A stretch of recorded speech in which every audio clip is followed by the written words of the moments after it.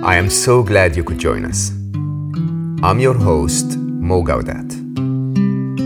This podcast is nothing more than a conversation between two good friends sharing inspiring life stories and perhaps some nuggets of wisdom along the way. This is your invitation to slow down with us. Welcome to Slow Mo.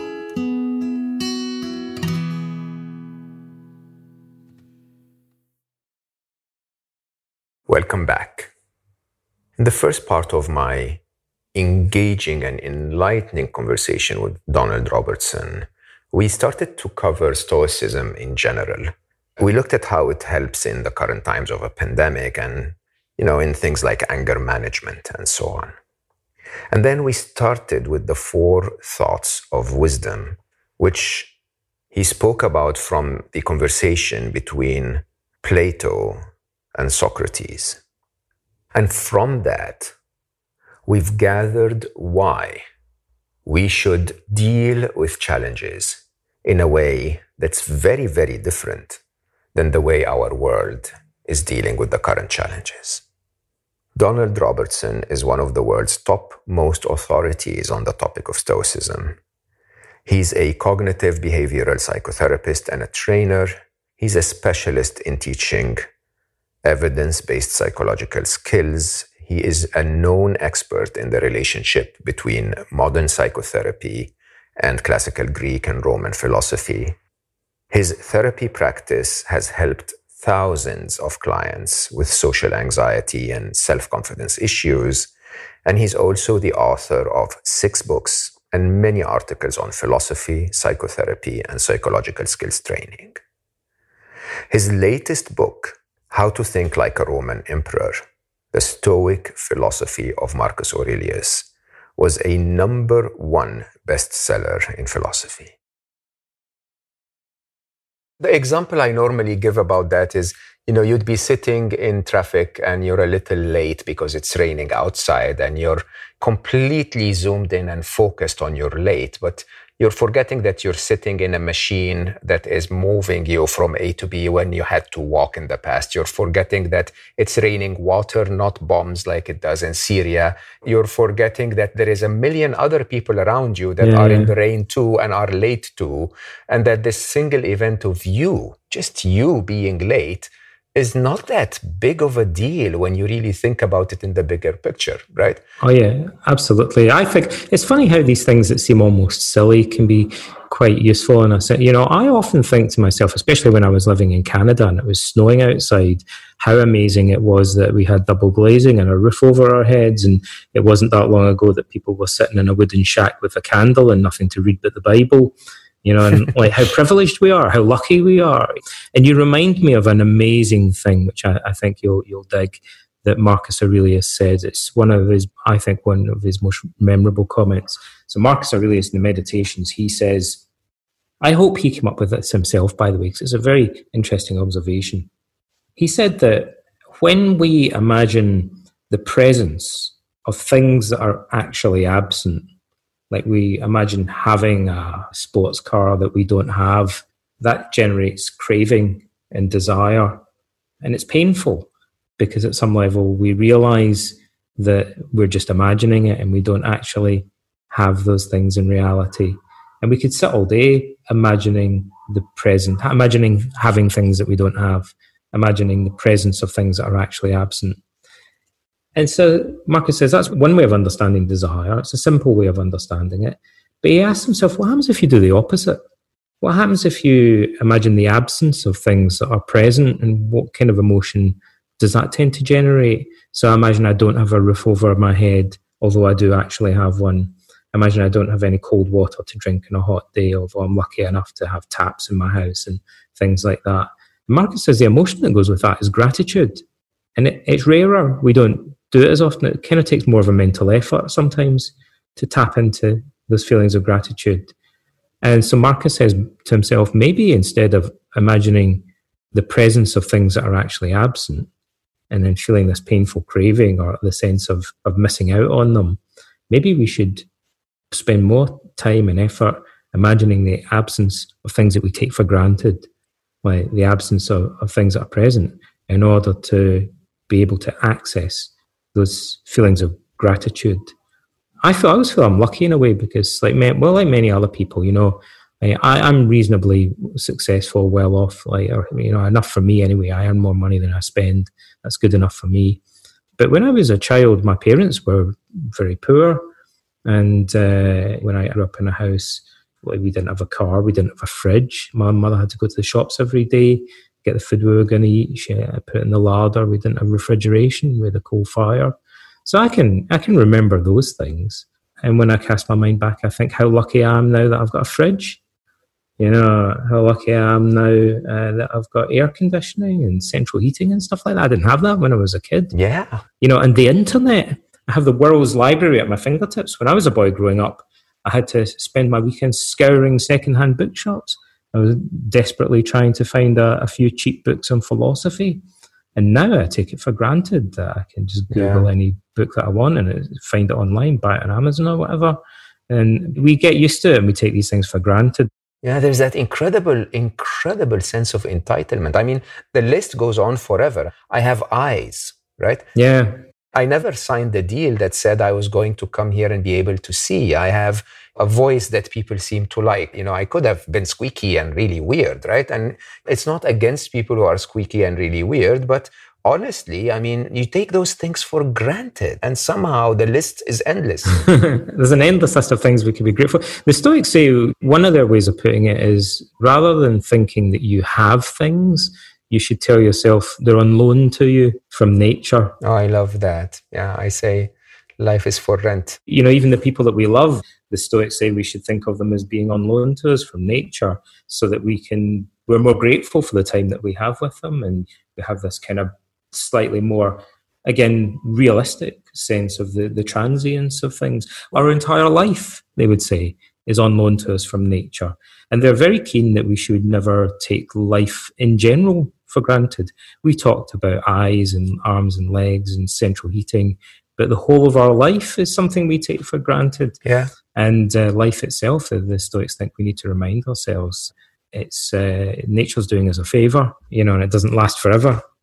And if you calculate the odds of mommy and daddy having come together at that time, or that one little guy actually managed to reach the egg to make you out of 1 billion of them, the reality of the odds of that is quite something remarkable. And we just take it for granted that I'm here, I'm alive, and I can complain that it's raining. Yeah. And the chances that there's even life on Earth. Exactly. Like in the whole universe, it might even be, perhaps this is the only inhabited planet, or certainly maybe the only inhabited planet for a long, long way around. Yeah. And the chances of life evolving in the way that it has on a planet are phenomenal. Like the whole thing is a miracle. And it's only in our most mystical or philosophical moments that we remember that. Normally, generally we go around, like you say, just getting annoyed because we get delayed a little bit and by traffic, or at least the internet's not working very good today, or something like that. In your work and mine, you often get people who are so obsessing about little things, and you smile and you hug them mentally or physically and you say, it's really not that big of a deal. It's really not that big of a deal. And I think that wisdom of the Stoic view of life, it's that nothing is really that important in isolation as one event. I think that's really profound. But then they also want to kind of try and empathize with people and understand, look, it's natural that people are going to place a lot of importance on individual things. So they're quite gentle in a way about often, maybe not always, but generally they're quite empathic, quite gentle. Marcus talks about this. He says, don't lecture people like a schoolmaster, but try to communicate with them in a way that they can understand. Epictetus says when somebody is complaining or bemoaning something, he says, if you have to, moan along with them, as long as you do it externally, but don't do it internally, which is a very interesting thing to say. He says, sometimes you've got to show compassion to people. You can't just act as if it doesn't matter in the grand scheme of things. He said, but just don't allow yourself to agree with them. You have to do this in therapy. To some extent, when a client's telling you about a painful experience, we have to exhibit some kind of empathy to make them feel validated, but we can't go as far as to actually, in our own mind, agree with the client because they may be engaged in selective thinking. Perhaps they're exaggerating things or distorting things. And the therapist needs to be able to see through that, see beyond it, but nevertheless understand it. That's quite a tricky balancing act, but the Stoics seem to have understood this is one of the challenges. And, I should say that so those were three things. And then the final thing, Glaucon, says to Socrates, so what's the fourth thing? And Socrates says, well, look, the fourth thing is actually the most important of all. He said the wise man or the wise woman, in the face of adversity, they tell themselves that by getting really upset or by getting really frustrated and indulging in that, they prevent themselves from doing the very thing that's most required in the face of a crisis. And Glaucon says, well, what's that, Socrates? And Socrates says it's to think clearly and rationally and solve the problem. To do what is needed. Like he says, when you get really upset, when you freak out, you're no use to man a beast. And what you really need in a crisis is somebody who's got a clear head and isn't getting really angry or getting really anxious, but can see things more objectively and is willing to think them through patiently. That's how you get problems solved. Whereas if you get emotional, angry, maybe it gives you a lot of energy, maybe it gives you a lot of force to express yourself, but it can also lead to quite poor, impulsive problem solving. The way I like to put it is, in the ancient world, there was an argument about this, and it still exists today. So some philosophers, partly the Aristotelians, were known for this, said that a certain amount of anger is a good thing. Anger can be healthy in moderation. There's such a thing as righteous or justified anger. And the Stoics said, no, like, if you understand anger is not just a feeling, but also a way of thinking, anger itself is a kind of philosophy. It's not just a feeling, it's a way of thinking. Of perceiving life. A perspective. Yeah, it's a set of beliefs and so on. The Stoics said anger always involves distortions and irrationality. So in that sense, it's never really good. And I think the best way to explain this is when people say, look, anger in moderation can be good because it can motivate us to make changes. There's a meme on the internet. So the Stoics didn't know about this, but I do. Like we have a meme and it's about coffee, and it says coffee do stupid things faster and with more energy. I believe it says, right? Yeah. And I think that's the motivational theory of anger, though. It's like saying exactly. Anger motivates you to change things. Yeah, anger gets stupid things done quickly and with more energy, because anger impairs your problem-solving ability, even if it propels you forward into action. Those being irrational and acting more forcefully aren't really two things that we'd normally want to combine. So I think compassion and love, determination and reason can do a better job, generally speaking, than anger can. I'd qualify that a little bit by saying that the Stoics, and we touched on that a bit earlier, the Stoics have this idea that there are involuntary emotional responses that they view as natural and indifferent and inevitable, and we accept those. And they say it's fine. Even animals get angry if you pinch them or something like that. And if somebody walked up to you and spat in your eye in the street, of course you'd get angry. Even Socrates would, a sage would. But the difference is what happens next. A wise person would then pause and take a step back from it, whereas the angry person indulges in those feelings, amplifies them, and allows themselves to be swept along by them. And so Socrates isn't saying you're not allowed to have any feelings at all. It's simply that you shouldn't allow those feelings to control you. Like, you should be bigger than them and able to feel them, accept them, but rise above them and reassert your ability to think clearly and rationally. Yeah. So, Donald, I'm a big fan of your work. I mean, I love your first book, which surprisingly, I once heard you saying, oh, that wasn't a self-help book. It was a textbook for psychologists to understand the philosophy of Stoicism. But in your last book, you talk about Marcus Aurelius, one statement that I really want you to spend a couple of minutes to talk about, which basically says that the universe is change and life is opinion. Yeah. That is so... I always think that would make a good tattoo. Yeah, I agree. It's a great tattoo. So this is the summary of a much more complex, of 10 strategies of coping with anger and coping with hardship and so on. Let's talk about this. The universe is change and life is opinion.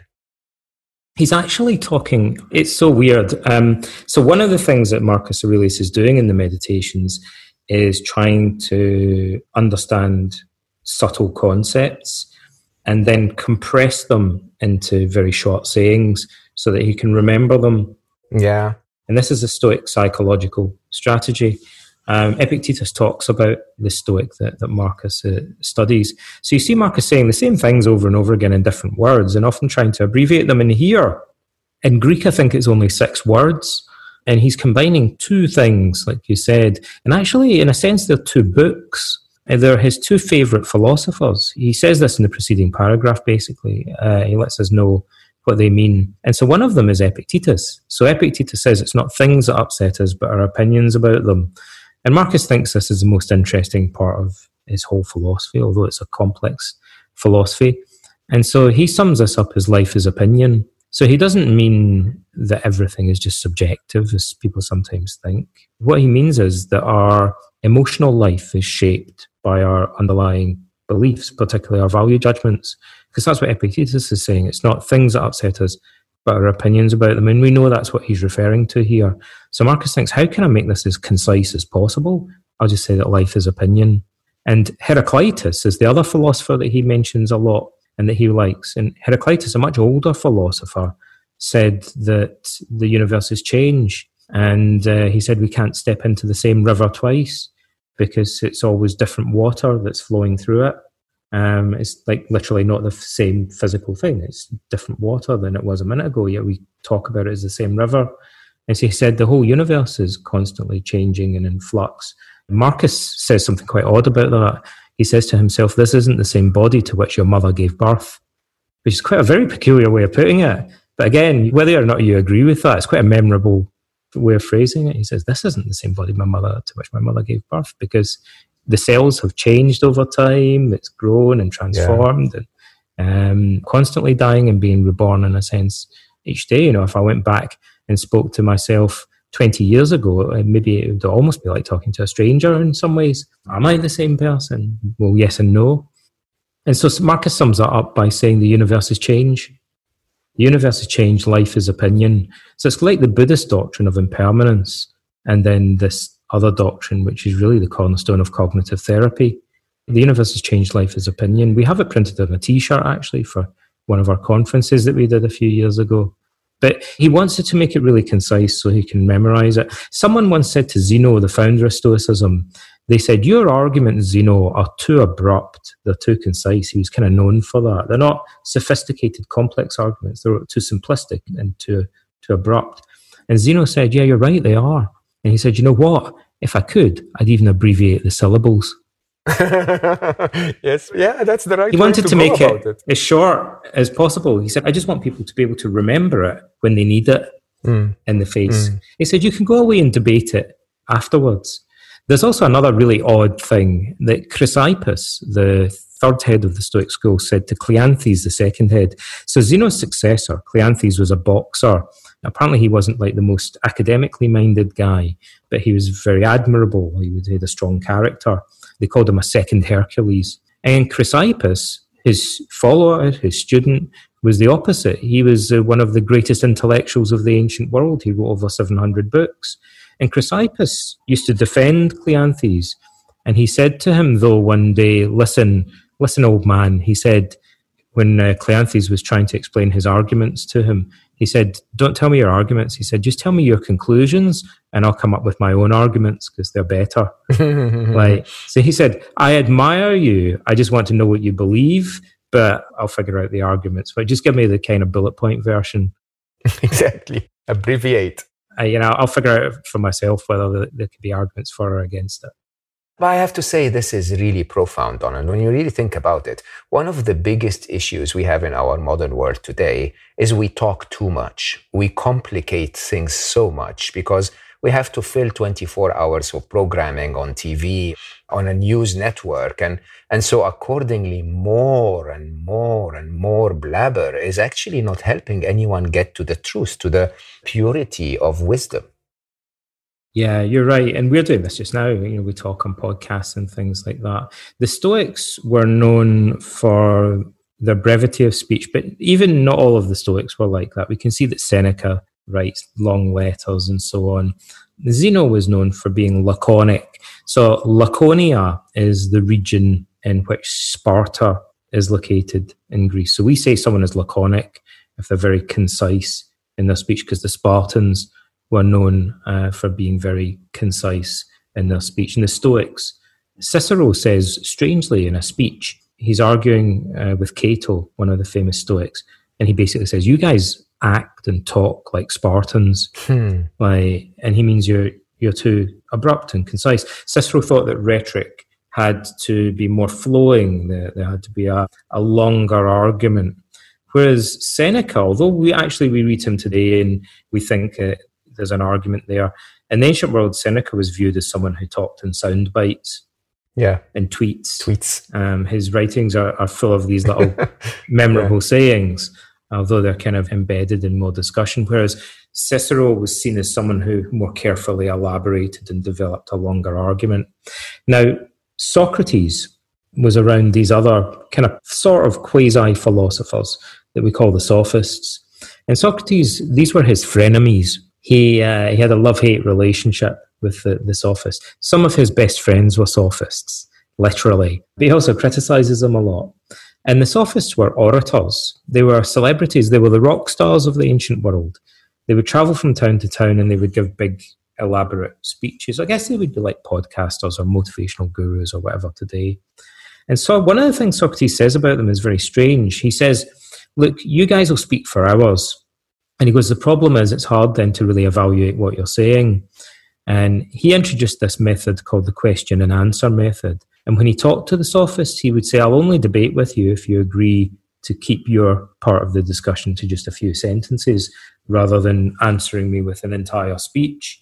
And what he was really driving at was the idea that, you know, when someone's developing an argument, especially if it's a long one that goes on for like an hour or so, you might think, I didn't agree with the thing that you said at the beginning, you know, but I didn't get a chance to question it. And now by the time we've got to the end, I've forgotten what it was, where you started. Yeah. And that's kind of what Socrates is saying. We get blinded by lengthy arguments and we kind of get lost in the detail. Yeah. And Socrates was known for kind of interrupting people and bringing them back, which some people thought was quite annoying. And it didn't make for very entertaining oratory, in a sense. But he said it's a better way of trying to get to the truth. He wouldn't let people proceed until he'd questioned. So someone would say, I'm going to give a speech about justice. And Socrates would say, whoa, stop right there, buddy. How are we defining justice before we even begin? Oh, man. That's an engineer right there. Yeah. So people now would say, this isn't much fun, Socrates. You know, it's kind of annoying. Let the guy just do his speech. But Socrates would say, we're never going to get to the truth unless we question the definitions. The whole argument is taken for granted. And that became his trademark method, if you like. I could talk to you for hours. I'm tempted to, but I have two more really important questions for me personally. And before I do that, I normally make a quick announcement to remind everyone that if you're still here and you love the conversation I'm having with Donald, by the way, I'm going to let you guys go and talk to him for the few hours until he falls asleep. I love the topic, but if you love it too, share it with others. We're trying to get as many people as possible to see this wisdom and find happiness. So rate the podcast 5 stars on your podcast player, share it on social media, and tell others what you learned today, and spend time personally looking at Donald's work. His 6 books are amazing. I read 2 of them only. I apologize. And his videos online are amazing. And it's a topic that I think is really worth your attention. So one definition, Donald, of Stoicism is the wise live in harmony with divine reason, is to understand that sort of there is a rhythm or a direction or a reason for the madness, and that the wise live in harmony with that. Now, I wonder, so Stoicism is not a religion, but perhaps because of the time, all of those philosophers constantly refer to the divine. Does that mean that if you don't believe in the divine, you can't believe in the Stoicism thoughts and philosophies and ideas? I think if I was being most careful about answering this question, like all good questions, you know, if you said to me, Donald, is Stoicism a religion? The best answer I could give would be yes and no. I would agree. I say the same about Buddhism, which says it's a philosophy, but to me, a religion has a position on the divine, whether positive or negative. It has a position on how to end your own suffering, and it has a position on how you deal with the rest of society, humanity, being. And I would say all of them, all of those spiritual or Stoic views they have a position on all three. I would say, and there's some debate about this, but it seems to me that certainly belief in God was very important to the Stoics, but it's just slightly at a tangent to their main focus. Like, they are doing philosophy, and they disagreed with one another to some extent about the nature of God or the gods. Mm-hmm. And so I would say that they saw this as a very central, very important, but maybe not completely essential aspect of their philosophy. I would think that the main thing for them is the commitment to reason and to their moral principles, and that if one of them wanted to raise questions about the nature or the existence of the gods, the other Stoics would say, yeah, that's perfectly fine. We'll talk it through and have a debate about it. It's not a mandatory requirement to gain entry to this school. You must agree with us about the nature of the gods. There was some scope for disagreement, and we see that in Marcus Aurelius, it seems to me, because he repeatedly alludes to this phrase, gods are atoms, and he seems to be implying to himself that whether he believes in providence, a god that orders the universe, or whether he is like a modern day atheist and believes it's down to chance and the random collision of atoms, either way, he concludes, I should still live in accord with wisdom and virtue. And that's partly because there were philosophers that were atheists, and there were philosophers that had more skeptical views about the gods. There were all sorts of different beliefs about the gods in the ancient world. And the Stoics would look around and think, but even some of these atheists and some of these people that hold radically different views about the gods are nevertheless capable of wisdom and virtue. And so we think it helps if you agree with our religious or theological views, I should say, but maybe it's not absolutely necessary. For example, they really admired the Cynic philosophers that preceded them, and the Cynics were cynical with a small c about religion. They made fun of religion, and they expressed uncertainty and doubt about the nature or even the existence of the gods, and yet the Stoics admired Diogenes the Cynic as a moral exemplar. So I think they probably thought, well, we maybe disagree with him about that, but the main thing is that he's exhibiting moral wisdom, self-mastery, courage and endurance of the sort that we really admire. And they probably looked around and thought there are loads of people that believe in similar religious views to us, but lack all of these virtues. And if we put too much emphasis on people's theological views, maybe we're losing sight of the main thing. Epictetus couldn't be clearer that he thinks that the only important thing, the main important thing, is virtue. And all sorts of different people throughout history and in the world exhibit virtue. That's an incredible worldview. It really is. One of the challenges that I think religions sometimes have is the idea of, I'm doing this to please the church or to please the divine. And Stoics will actually want moral wisdom for its own sake. So it is a destination or a target or an ambition in its own self, regardless. And I think that, if you expand that to our world today and go beyond religion to all of the other differences that we paint in our world as reasons why you and I are different, and start to say, but moral wisdom in itself, regardless of all of those differences in skin color or in background or in ethnicity or in gender or whatever, and can we respect that moral wisdom in itself is the target, is the destination? This kind of open-mindedness, actually, the Stoics were known for this. Particularly, there's one passage in an ancient author in particular who really states this quite explicitly, that he's talking kind of metaphorically, but he says that the Stoic school lets anyone in as long as they live in accord with virtue. It doesn't matter if they're tall or short or black or white or male or female, or if they're a Roman citizen or if they're a foreigner, as long as they live in accord with moral virtue, like that's the only criterion for membership. He says that's the criterion for gaining citizenship of the cosmic city, as it were. The Stoics, you're in our gang, you're part of our community, as long as you're committed to the same values. And really, in a sense, Socrates sets the stage for this. In ancient Athens, it's complicated, but there were a lot of restrictions on who could study philosophy. So it was mainly men who were Athenian citizens and were wealthier, of noble birth. So the gymnasia, where the schools were located, like the Plato's Academy or Aristotle's Lyceum, only allowed in male Athenian citizens. Women weren't allowed anywhere near them. But Socrates lectured on philosophy in the agora, in the marketplace. In Plato's dialogues, Socrates talks to many foreign immigrants who are non-citizens. He talks to very wealthy and powerful, influential people, and he talks to poor people. He talks to slaves and does philosophy with them. And he, shock horror in the ancient world, does philosophy with women, including several prostitutes or courtesans. There's even one dialogue where he has an argument with a dwarf who's very angry about the existence of the gods, if I remember rightly, or about religion.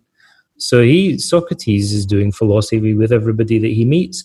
And I think that would have made him, as part of what made him a very controversial figure in ancient Athens. They must have felt he was rocking the boat, bending the rules, because he believed, many ancient traditional Athenians believed, that virtue was genetic. Yeah, exactly. They thought you inherited it. It came from noble birth. Good people were born to good families, and it was passed down in the genes. And Athenian citizens were inherently more noble and inherently more virtuous than foreign immigrants, for example. And Socrates had this radical idea that maybe virtue was learnable and it could be taught. But that's a radical idea, because that means that then foreigners and slaves and women could learn virtue, like just as much as anyone else. But that completely upsets the whole social order. Yeah. And, he went around doing that. And I think that's partly the reason they made him drink hemlock. Not the whole reason, but it's part of it.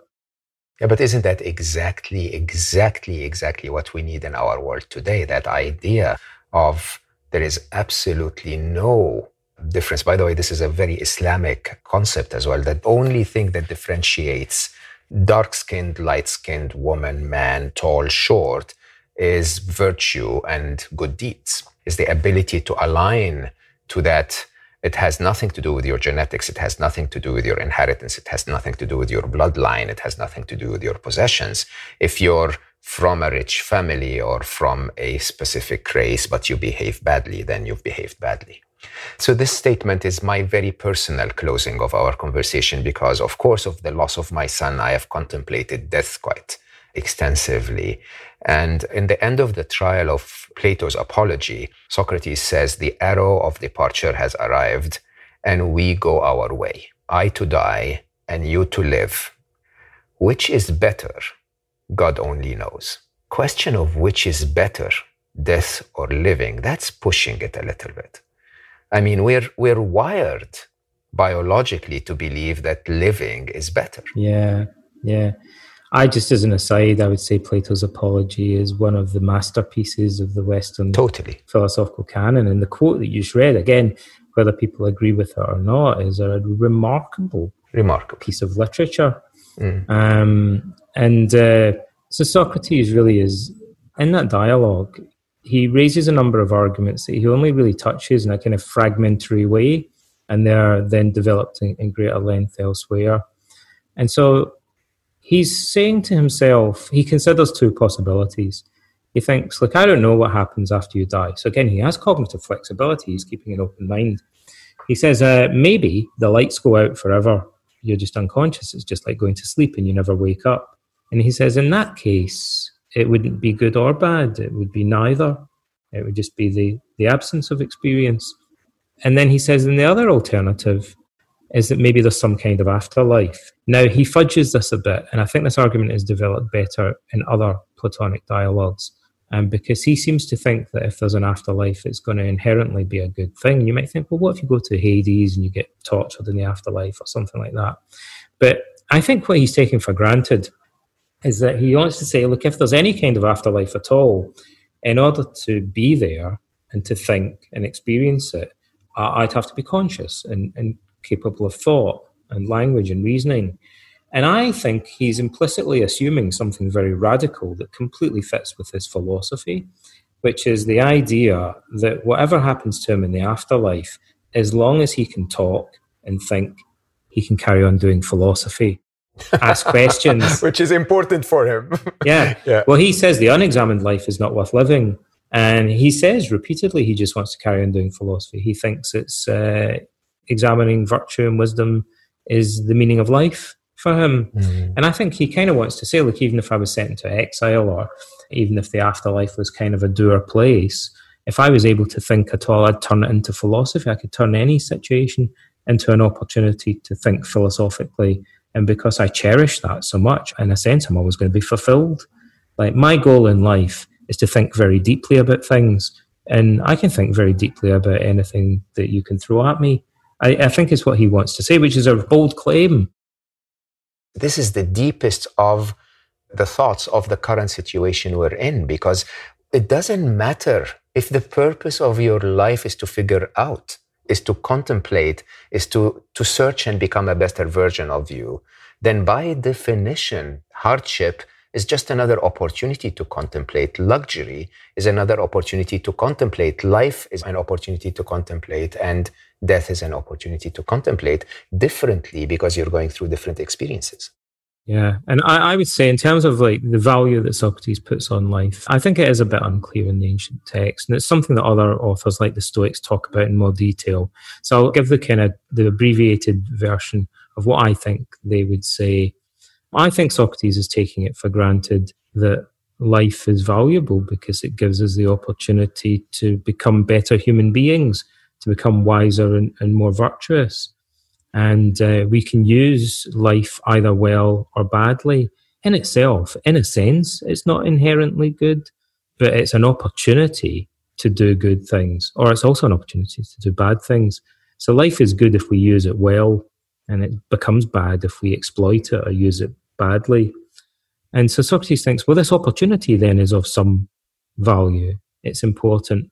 But I think he's also cognizant that under certain circumstances, it may be that life no longer provides us with a very good opportunity to carry on doing philosophy and reflecting on wisdom. And one would be cognitive decline, perhaps, which he kind of alludes to in one of Xenophon's dialogues, another of his students. He mentions the fact that he's 71 at the time, which is pretty old for an Athenian. For that time, yeah. In the 4th century BC. And also, it's possible that he accepted the fine in that court case. There's an implication in one author that he wouldn't have the money to pay it, and therefore he may have to go to debtor's jail. So he'd be a 71-year-old man living in an ancient Athenian prison cell indefinitely, which would have sucked, basically. And so maybe he could have turned that into philosophy, but he may have thought there's diminishing returns here in terms of the opportunity to interact with other people, and the opportunity to exercise reason clearly. And, maybe he would have thought that his life would have been short and unpleasant anyway. Xenophon more implies that Socrates thought he'd had a good innings and he was an elderly man. And so rather than kind of accept some compromise like imprisonment or exile, he was happier to face the death penalty and, as we might say, go out in a blaze of glory. And although that might seem kind of reckless today, Socrates does give a very clear argument about why he's willing to do that. He says something quite remarkable at the beginning of the Apology, in fact. He mentions his military service, and he says, you guys all told me that when I served in the army, it was to defend Athens, and it would be the most shameful thing for me to drop my shield and flee from the battlefield. That would be cowardice. And even facing death, you said, was the right thing to do, as long as it was to protect the city of Athens. And he said, now you're telling me that I'm being stubborn and reckless by risking my life in court, but I'm standing here to defend something that I believe is far, far more important, even than the walls of the city. And he would say, in fact, the city of Athens is worthless without truth and virtue and wisdom. Like life, the city walls and the community here gives us an opportunity to flourish and be wise and do philosophy. But that's what gives value to everything else in his mind. And he said, so I think, as justified, standing here risking my life to defend the process of doing philosophy, as I was standing on the battlefield risking my life to defend the walls of the the city of Yeah. Athens. And you all told me I was right to do that, and now you're all telling me I was wrong. That seems inconsistent of you, he wants to say to them. You can see whether you agree with him or not. You think, wow, he really believes what he's saying there. And, I can imagine that is exactly how he felt in that situation. And he went out with a blaze of glory, and he transformed it, sent shockwaves in the ancient world. And, if Socrates hadn't died in the way that he had, we wouldn't have the Western philosophical tradition, at least not in the form in which it survives today. His death really had a huge impact on generations afterwards. I mean, all the way down through history. We're still talking about him today, almost comparable to the death of Jesus Christ, in a secular context. Socrates, in a sense, was a martyr for philosophy. Yeah, a martyr for truth, virtue, and wisdom. I mean, in an interesting way, sometimes we forget that this is what religion actually is about: truth, virtue, and wisdom. Donald, I could go on for hours. I swear this is my favorite thing ever, those kinds of conversations. I want to repeat one thing you just said, which is life is an opportunity to search for the truth and moral wisdom. I think that truly gets forgotten in our busy lives, where we're first chasing a place to live, but then eventually chasing things that really don't matter.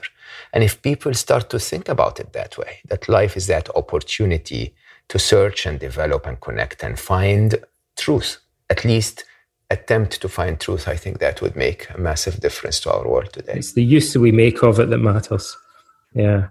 Yeah. I am so, so, so grateful for your time.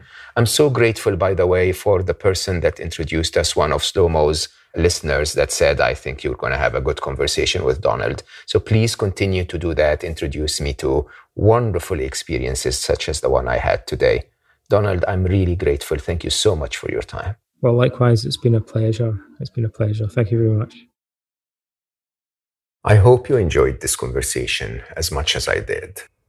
Please play your part and share this to as many people as you can. Rate this podcast 5 stars on Apple Podcasts, share it on social media, and tell others what you learn. The wisdom that my guests share here and the inspiration is truly worthy of reaching millions. And the only one that can help us do that is you. Find me on social media and let me know what you think and how we're doing. I am Mo_Gaudet on Instagram, Mo Gaudet on LinkedIn, M Gaudet on Twitter, and mo.gaudet.official on Facebook. I know you have 1.5 million things that you do on a daily basis, but remember, there is always a little bit of time to slow down. I love you all for listening, and I'll see you next time.